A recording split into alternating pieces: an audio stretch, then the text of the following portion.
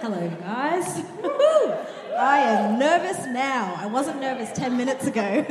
I just said to Hannah that my knees are starting to knock each other, so please don't look down.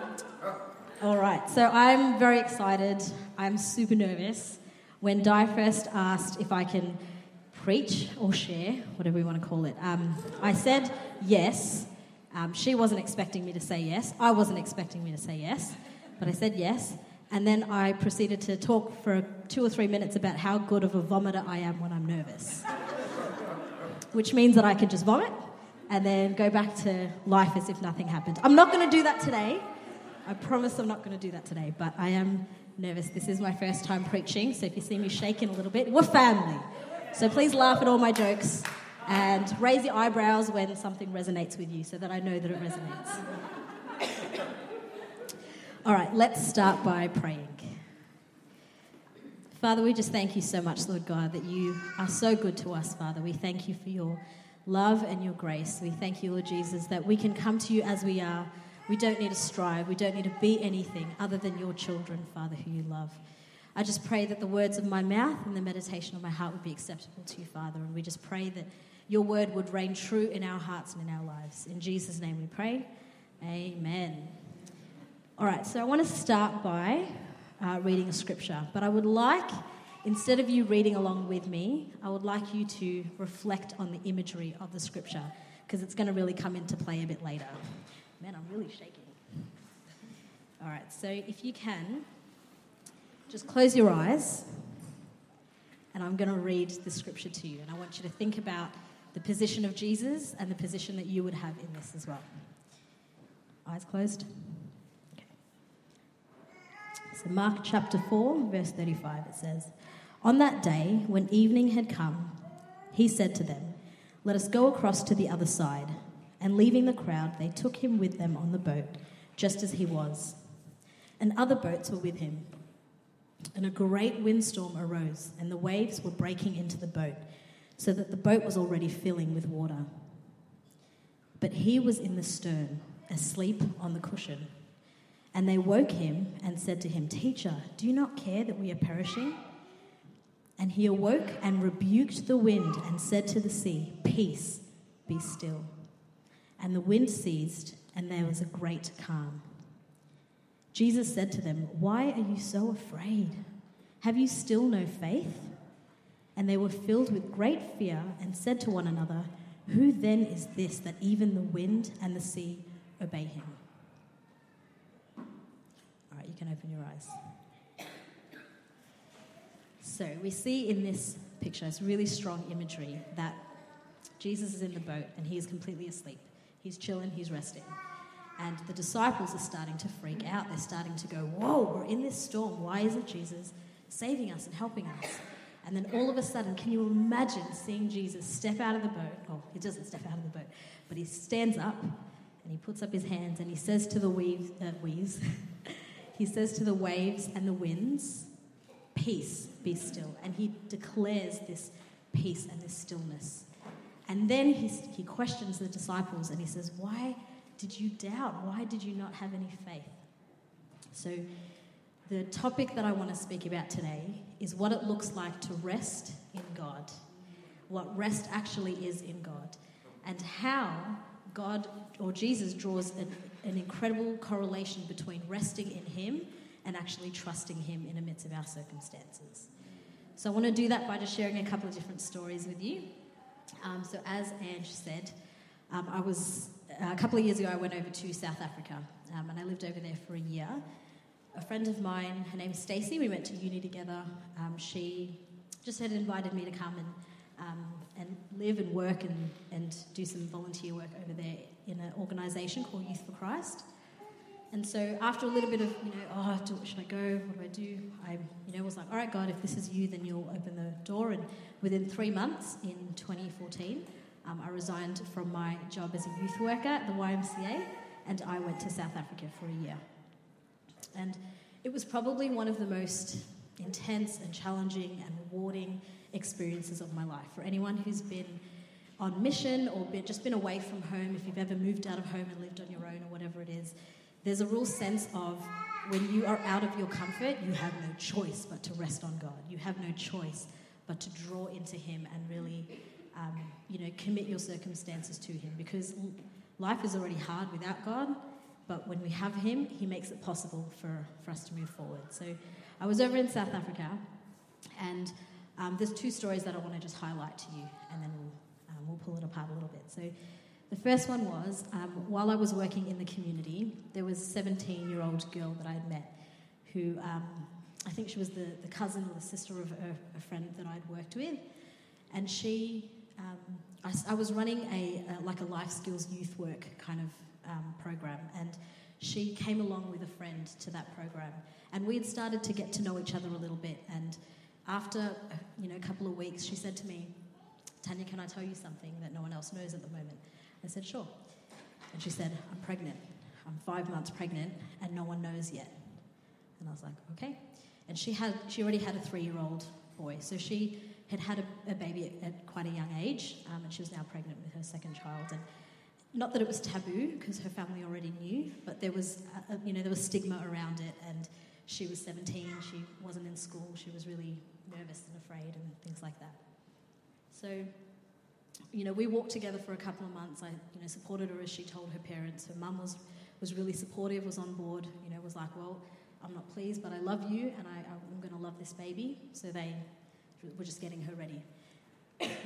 Excuse me. On the day of her going into labour, of giving birth to this little baby, I got a call. So by that time, I think I was quite close to her. I was, maybe a bit of a mentor or something, but I got a call from her cousin who said, "Tan, at some stage, can you get to the hospital today? Because she's gone into labour, but there's complications with the baby. And she's really stressed, and our family's really stressed, and I think we just need someone just there. We need someone out of the family who can just come and be there." And I said, "Yep, I'll, I was at work at the time, but I'll finish up and then I'll come later tonight." And as I was starting to get ready to leave work and go back home and get ready, I get another phone call from the same cousin saying, "Tanya, the baby's actually passed away, and they've discharged her from the hospital. So she's now back in the community at home. Can you come and see us at home?" And I was like, "Yep, I'll be there." Not really knowing what to bring or to take or to do, but I think in that moment it was just to be there, just be a presence, be another, a person there that they've invited in. So I was invited to go to the community. Just to paint you a bit of a picture, this community was very rural, so to get to it was lots of dirt roads, and you had to kind of go through like rice fields and things like that. And for me to go there actually had to be some guys that could meet me at the front of the gate and escort the car in, because they don't allow cars to come in after a certain time because of the level of crime. And I was a single female, I was on my own, I was a foreigner, didn't speak Zulu fluently, spoke a little bit. But because of that, they needed some escorts. So I went in and, these guys met at the front of the gate, and then they escorted the car in. And we went in, and, they took me to her room, and I walked into the room of this 17-year-old girl who had just lost a baby, and she was sitting on her bed with all these little pink baby clothes around her that people had given her as gifts, and she was weeping.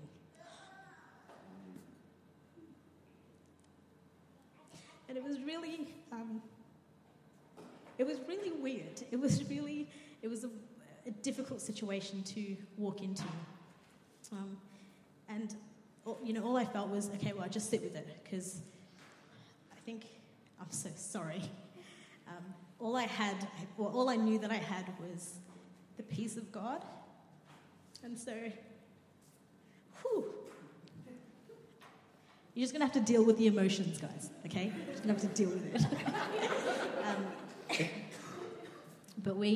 So I went in and I sat with her on the bed, not really saying anything, but just sitting with her, and she was crying, and these clothes were around her. And then the mum asked, "Tanya, can you pray for our family?" I said, "Yeah, of course." All I had to offer really was prayer. So me thinking that it was going to be a little time of prayer with, the girl and her parents and maybe her sister, it wasn't that. So she said to me, "Can you come into the living room?" And I said, "Sure." So I went into the living room, and they sat her down, and I stood next to her, and she said, "Can you just wait, because there's a few aunties and gogos," which means grandma, there's a few people from the community that are wanting to come as well. So I was like, okay. So I stood there waiting, standing with her, and one by one, all these people from the community start coming in, and they're weeping and they're wailing, and they're mourning as a family, they're mourning as a community. And there's about 30 people now standing in the room, and they're looking at me, asking me to pray on behalf of this family. Guys, I had nothing. I wasn't skilled anything. I wasn't good at words. I wasn't good at anything. But I stood, I remember just standing there being like, okay, God, well, I'm here. What do you want to say? What do you want to say to this family? And so clearly I felt the Holy Spirit say, there's a time for everything under heaven. And I was like, oh, okay, Ecclesiastes 3, which is this beautiful poem-like passage. And so I felt, okay, I'm going to read that. It starts with the first line of Ecclesiastes 3, or I think one of the second verses starts with, in every season there is a time to be born and a time to die. And then it goes on to say there's a time to weep, a time to be joyful, a time to mourn, a time to dance. So I read the scripture with the whole family around. And then the whole place just erupted into Zulu worship. Have you guys ever seen Zulu worship? It's really cool.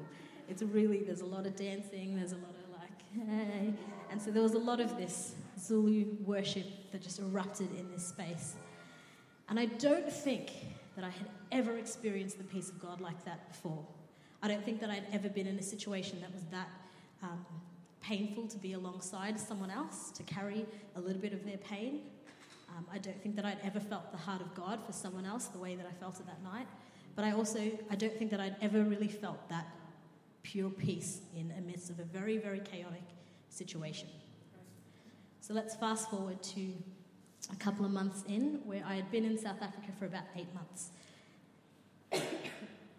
And I kind of got to the stage where I was like, God, I don't know if you still want me here. I'm not really feeling what's going on. I think I was lacking a little bit of direction, lacking a bit of purpose. And in that time when, I was away from family, I was away from friends, I was away from Mama's cooking, it was getting to the stage where, I was like, oh, do I just call it? Do I come home? And it was a Monday morning, and I had the morning off. So I just, woke up and had breakfast and was sitting and spending a bit of time with God. And I ended up reading Proverbs 16:4, which says, the Lord has made everything for its purpose, even the wicked for the day of trouble. And I remember reading that, and it really resonated with me. And I was like, yeah, okay, that makes sense. Like, God is in everything. He's in the good and the bad, but he, gets us through the bad. He can turn anything into a blessing. So I left that morning, and I had a meeting. I had a staff meeting at our office, which was only about a 5-minute walk from my house. And as I was leaving, I remember just thinking, the area wasn't super safe. Yeah, so in the middle of Pietermaritzburg in KwaZulu-Natal in South Africa, it wasn't super safe. And we just knew, it was common knowledge, that you don't walk around with your electronics, or, you don't really walk around on your own. But for whatever reason, that morning, I was like, I just have to get to the office. I'm going to go. And I took my phone with me. Didn't think, and took my phone with me.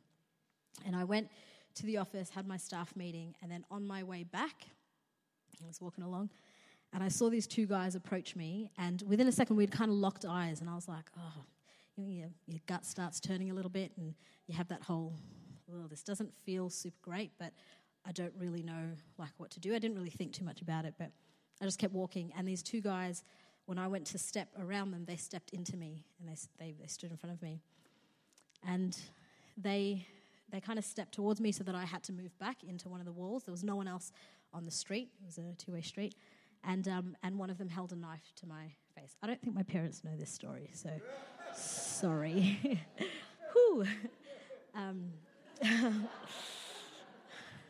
So these guys stepped towards me, and they held a knife to my face. And one of them said, if you scream, we'll cut you. And I thought, okay, I'm probably not going to scream. And they stepped towards me, and then one of them said, give us what you've got, give us your phone, give us your money. And he went to put his hands into my pocket. I remember stepping back so that my back was against the wall, and I grabbed my phone, and I just gave it to them, and I stood there like this. And I just stood really still. And the guy's like, a bit of an awkward moment. You know when in movies when everything freezes and you're like, man, if no one says anything, it's going to stay really awkward. That's what it felt like. It felt like the longest 3 seconds of my life. And they exchanged a glance, and then they ran off. And I was like, okay. So I kind of stood there, fight, flight, freeze. I froze. I stood there for a bit, and then I was like, okay, I should get home. So I turned around, and I started walking. And then I don't know why, I turned back around to look at them just to see if they had gone, and they had stopped and turned back and looked at me. So we had now locked eyes again, and I was like, oh, man. And then I bolted, and I ran home to where I live, and next door to me is a shelter. Guys, I am not a runner. I'm hardly a walker. So this was really a scene. I ran home. I ran to the shelter, which was next door to our house, and where a lot of the workers and the uncles, that were looking after the street kids. That was the shelter that I worked at. And one of them, his name is Uncle Lucky. He was incredible. He was very fatherly, really looked after the kids and looked after the staff.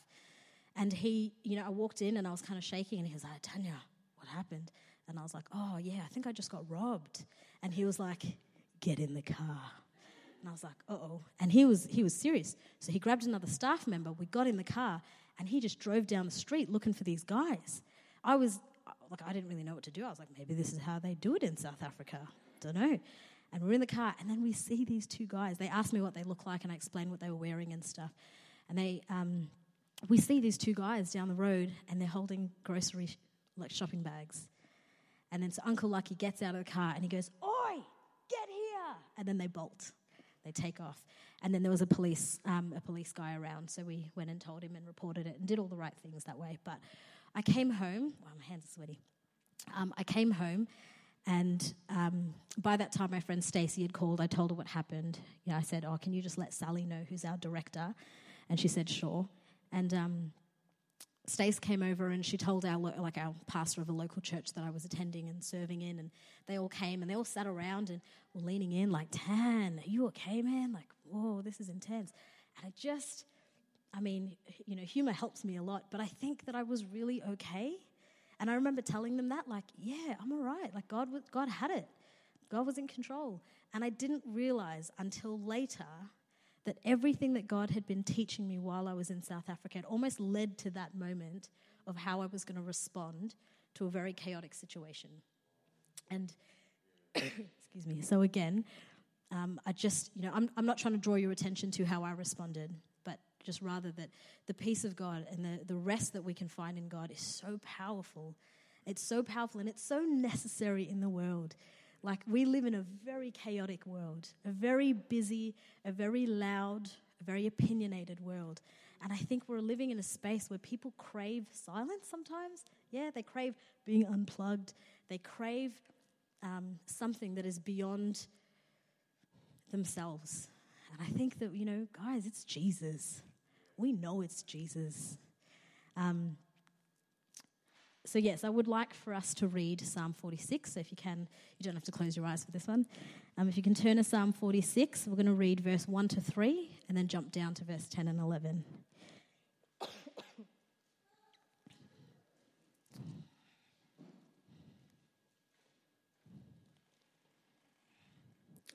All right, verse 1 says, God is our refuge and strength, a very present help in trouble.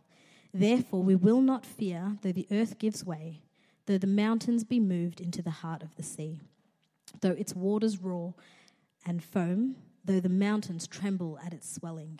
Verse 10, be still and know that I am God. I will be exalted among the nations. I will be exalted in the earth. The Lord of hosts is with us. The God of Jacob is our fortress. So this psalm was written in the reflection of what we read, or what you guys listened to from Mark 4. So I think that, knowing that, we don't have to really be, or we're not really going to be, in a physical storm where we're in the middle of the ocean or anything like that. But storms can actually, anything that you go through in your life can represent a storm. And any storm still requires some sort of peace and rest in order for us to get through. So I want to focus a little bit on what the Bible says about what it means to be still and how we do that. Yeah, because it's easy to kind of be like, oh, just rest and be still. But how do we practically do that as believers? How do we get to the point where we're not being surrounded by anxious thoughts, where we're not being bombarded by that? And then also, I want to just draw a little bit between the difference of what it is to physically rest, so have downtime and physically rest, but more than that is to rest in God and hope in God. So I'm just going to quote a couple of things. If you have pen and paper and want to write it down, you can do that. So Exodus 14, verse 13 and 14 says, Moses answered the people, and he said, "Do not be afraid. Stand firm, and you will see the deliverance that the Lord will bring you today. The Egyptians that you see today you will never see again. The Lord will fight for you. You only need to be still." In terms of physical rest, again, let's go to Exodus 30. Oh, you don't have to go there, but I'll just quote it. Exodus 31:17 says, "It will be a sign between me and the Israelites forever, for in 6 days the Lord made the heavens and the earth, and on the seventh day he rested, and he was refreshed." So we know that the topic of the Sabbath is a really big topic, and it would take weeks and months to cover. But we know that God mandates a day of rest. He mandates the Sabbath as being a day set aside as holy, as a covenant with God. We know that when God made the 7 days, the sixth, when he created the world, it took him 6 days to create the world, and in the seventh day he rested.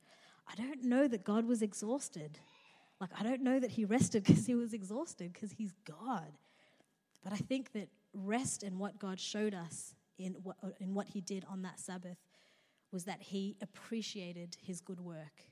He took a day to take a step back and go, yeah, okay, this is good. I've done good. And if God had to do it, then we've got to do it, because we've got to.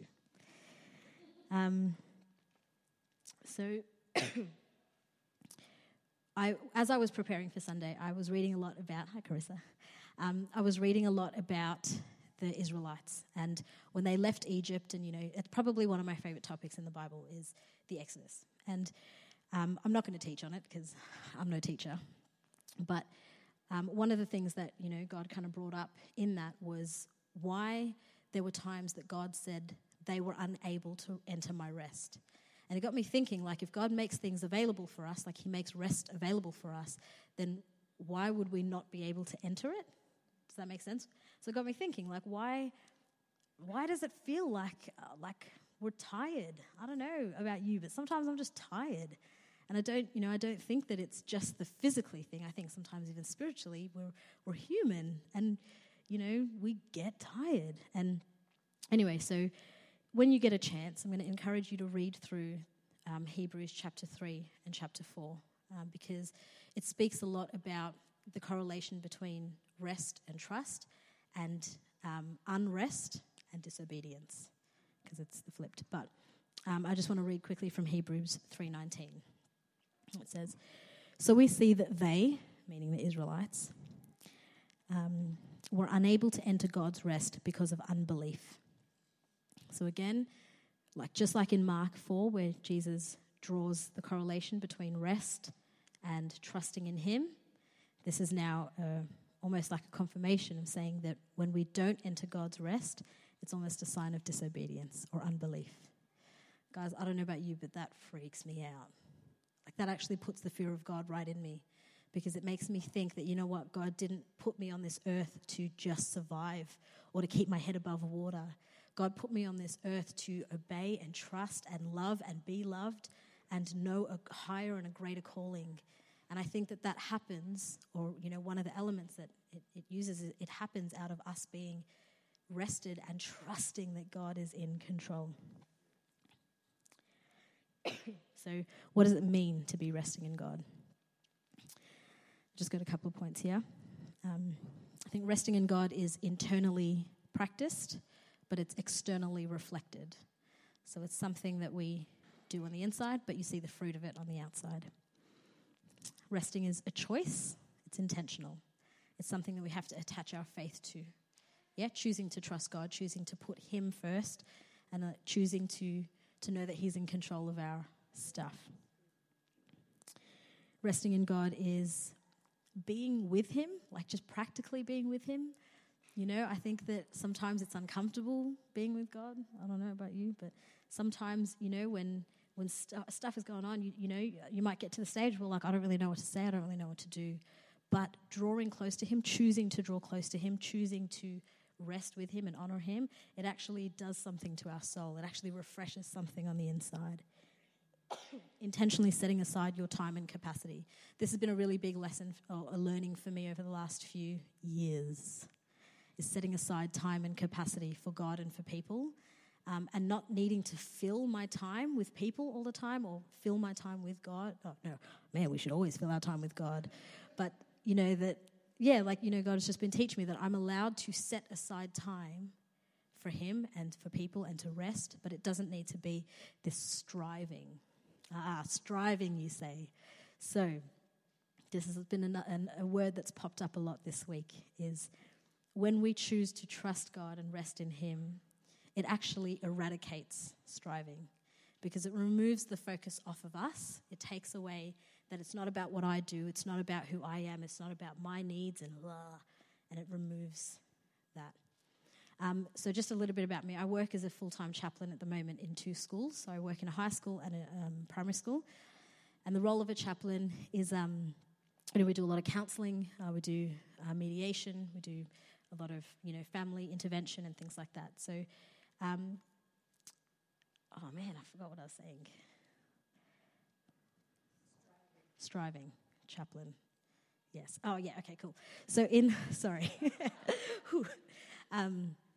So in the role of chaplain, I don't know about you guys, but I currently am working in this space, and so I live and I hear all these words of well-being and mindfulness and, unplug and switch off and all these things that are, I think, really healthy and we need, because you need to have downtime.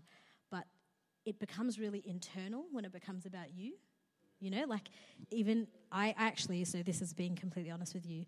When I first did my notes for the sermon, Bram and I had a chat with me on the Wednesday, and they're like, what are you trying to say? Because actually what I had looked at as being rest, it was very internally focused. It was very about, that was how I started with this, and then God pulled it apart. But it started with being, rest is looking after you. Make sure that you're looking after you because no one else is gonna. But that's not how we live as Christians, guys. It is the polar opposite of that. It's let God look after you so that you can go look after someone else. And I think that thanks, Randy. We see, we really see that. I think at the moment there's, like I was saying, sorry, let's go back. The space that I work in as a chaplain there's lots of words of mindfulness, and there's a lot of that kind of stuff of, looking after you, going internal. And the more I started thinking about that, the more I started thinking that the more inward I go, the worse it gets. Because the more inward I go, the more stuff I see, and it's scary. And so I just need God to deal with it. I need God to come in and flood those internal things and take control. And I'm learning that. I'm walking that out, but I think that that's something that as believers we can be encouraged by, that, we have this Father who loves us and who knows us and who every day chooses to draw close to you and is just kind of waiting on you to draw close back. Has anyone seen The Life of Pi? You can raise your hand, please. Awesome. Thank you. We can interact. So The Life of Pi. Yeah, it's a good one. And as I was prepping for today, I ended up reading a movie synopsis about a specific scene in the life of Pi, and it's the storm scene. So I actually want to read to you what it says. The website that I was on, was just a movie review or whatever, but they were drawing correlation between the storm scene in the life of Pi and to the involvement of God in the midst of a storm. So it says, in the movie The Life of Pi, there is a violent storm scene where instead of hiding like the tiger does, I'll just pause for a second.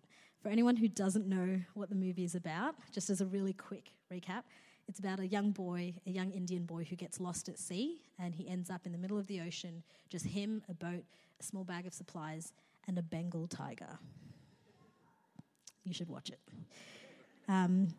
So instead of hiding like the tiger does, Pi is eager to witness the awesomeness of the storm, bolstering his awe and wonder of God.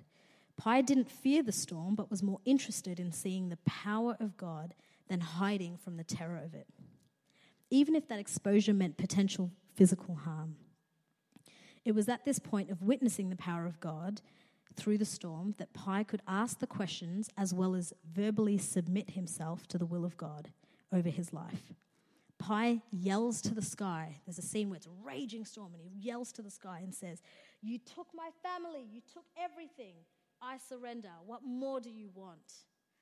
And we see that this is an act of complete surrender to the will of God in amidst a storm. And you know what, guys? That's legitimately everything. That's what God wants. He wants everything. You know, he doesn't just want a little part of you. He doesn't just want the Sunday you. He doesn't just want the holy you with the face. Like, he wants everything. Everything. So we keep fighting for ourselves. You know, we keep fighting for our rights and what we think is right, what we think is... But I think at the end of the day, God is wanting us to lay down our rights and lay down our entitlements and go, "God, not I, but you." Yeah? And I really loved a lot of the stuff that we were singing today, a couple of those songs. What were any of them again? So we were singing Alpha and Omega. And, you know, Alpha and Omega, I think it's Greek, I don't know, but it's the first and the last. And it's beautiful because that's what God is. He's the first and the last. He's Genesis to Revelation and everything in between. You know, everything that is anything, God is in and he's in control of. And we can take rest in that. You know, it removes the striving. It removes the, like, I need to be, I need to put on, I need to wear, I need to get it. But God is in control and he's above all of those things. I forgot to check the time when I started. Okay. Can we all turn to Ecclesiastes? It's just after Proverbs, 4:6.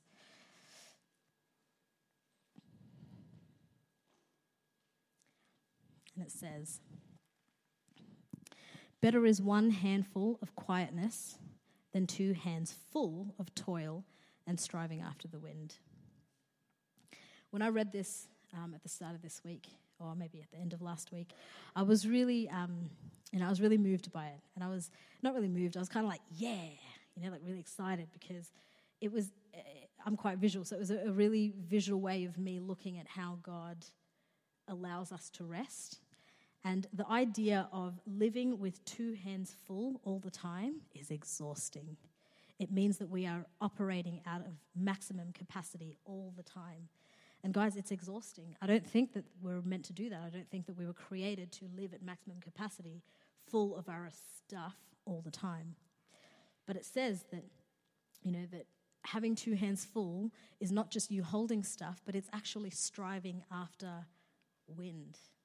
How do you strive after wind? It's something that you can't catch. You can't try and you can't really hold it. You can't do anything with it. And that's what striving looks like. It's trying and trying and trying and not ever feeling like you can reach the goal. So when we are operating out of the 2 hands full, it seems like it gets us to a stage where we're trying to take things back into our own hands. We're trying to deal with it on our own and have control on our own and try and see it through on our own. But when we choose to have 1 handful of quietness, so still, being diligent and having integrity in your work and doing what you need to do in life, like we can't just switch off from life and not be a chaplain or not be a mum or not be a sister or a brother or not be an employee, not be a manager. Like we still have to do those roles and work and whatever. But when we choose to live with 1 handful of quietness, it means that we have a lot more capacity for God to add to our plate and for us to be available for God's will and be available for people. Yeah, so people are the crown of Jesus. Jesus loves people. God loves people, and people are his gems, his diamonds. And if we're so consumed with our own 2 hands full, like how beneficial are we as a church going to be to people that are exhausted, you guys? It almost can I just dare to say, I feel like as Christians, we're not allowed to be exhausted. Like we are because, but I feel like because we have access to God and we have access to his rest that is so pure and so fulfilling, it's almost like what leg do we have to stand on with feeling exhausted? please don't hear what I'm not saying, okay? I understand that life and, we have a lot of those things, and we are human and we feel the feels. But I really just, I want to, if there's anything that you walk away with today, it's Psalm 46:10. Be still and know that I'm God. And that is something, that is an instruction, or that is something that God invites us into. It's not just a declaration. It absolutely is a declaration, but it's also an invitation for God to say, my peace is better than anything else. So be still your mind, still your heart, still your emotions, allow God to still your circumstances, and just know that He's God and He's in control. I was led to, once I read that scripture, I was led to ask the question, okay, God, is being still, is it physically me being still? Is it me having days off and, just having a day of nothing and calling it? And I think that there's value in that. There's absolute value in physical rest, and we do need it. But what I felt God say was, it's actually not about me stilling myself, which causes the rest. It's me knowing and allowing God to speak into my circumstances and still everything in my circumstance and quieten my circumstance. And, it's God speaking. It was Jesus speaking to the waves and the wind and declaring and demanding peace. And I think that that's where we can rest. That's what we can rest in.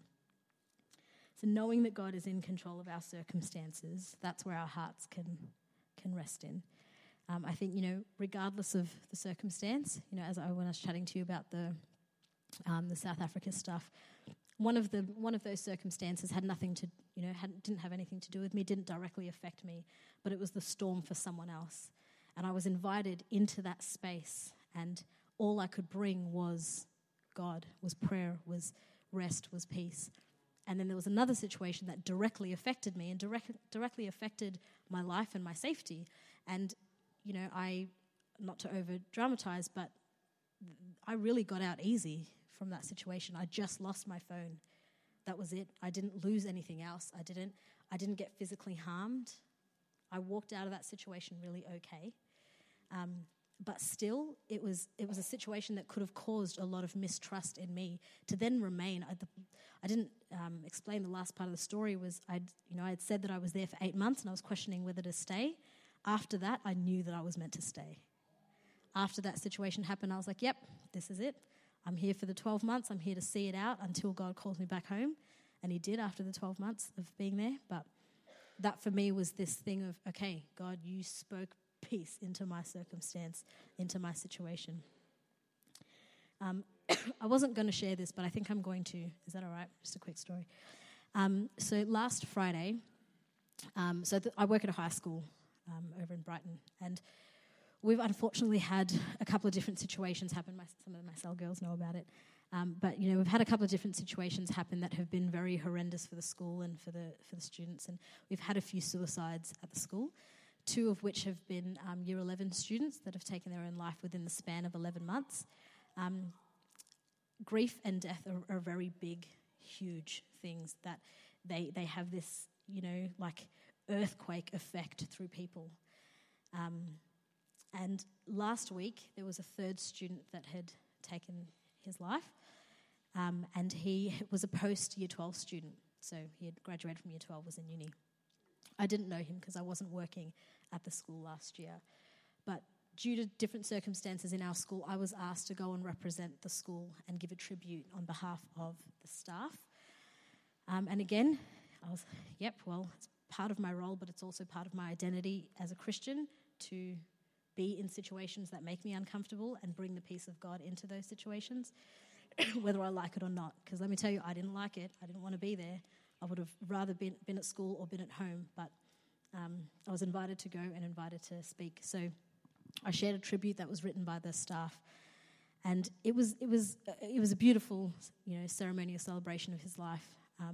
But I sat up, I was standing up the back after giving the tribute, and the beautiful mum of the young boy got up and was giving her eulogy. And it was quite emotional, and she spoke a bit about her beliefs and what she believes in and things like that. And I just remember standing there going, man, how do we do it without God? I don't know, guys, like maybe you know more than I do in this, but how do we do it without Jesus? How do, the fact that and it was such a complex thing, like death and suicide especially is a very, very complex thing. It's not an easy thing to understand, or it's not A plus B equals C. It's not that at all. But I realized in that situation, like, it made me more desperate for God. It made me more desperate to draw into him and seek him and his answers and seek his peace, not just for my benefit, but for those around me who are really in need. So I think I'm going to start wrapping up. It's probably time. When God says, be still, it's actually a triumphant statement. That's a Die From quote. That's a quote from Die. So when Jesus says, be still to our storm, it's not a suggestion. It's not even a question. Hey, storm, you want to be still? It's not a question. He's actually declaring and commanding our circumstances to stop and be at peace. It doesn't mean that they disappear. Yeah, it doesn't mean that the pain disappears. It doesn't mean that the situation disappears. But it means that we can find our rest in the fact that God, Jesus himself, is speaking directly, looking and speaking to the circumstances and saying, shh.